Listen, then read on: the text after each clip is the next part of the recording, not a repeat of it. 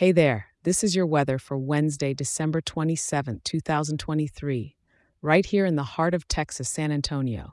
Rise and shine. It's going to be a clear blue sky kind of day. In the morning, you'll feel a bit of a chill with the temperature hovering around 48 degrees. So grab that light jacket as you step out. But as the sun climbs, we're talking about a pleasant day ahead with the high reaching up to a comfy 65 degrees. Now that's what I call perfect weather to take a little midday stroll by the Riverwalk. Or maybe grab some of that famous San Antonio barbecue for lunch, huh? Come evening, it's still clear skies with the temperature dropping slightly to a cool 58 degrees. Ideal for enjoying an early dinner al fresco or just unwinding in the yard.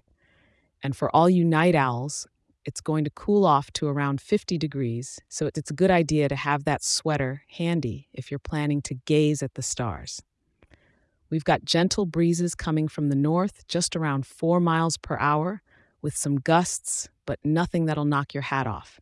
And with a mere 26% humidity, your hair's going to thank you because it's going to be a good hair day.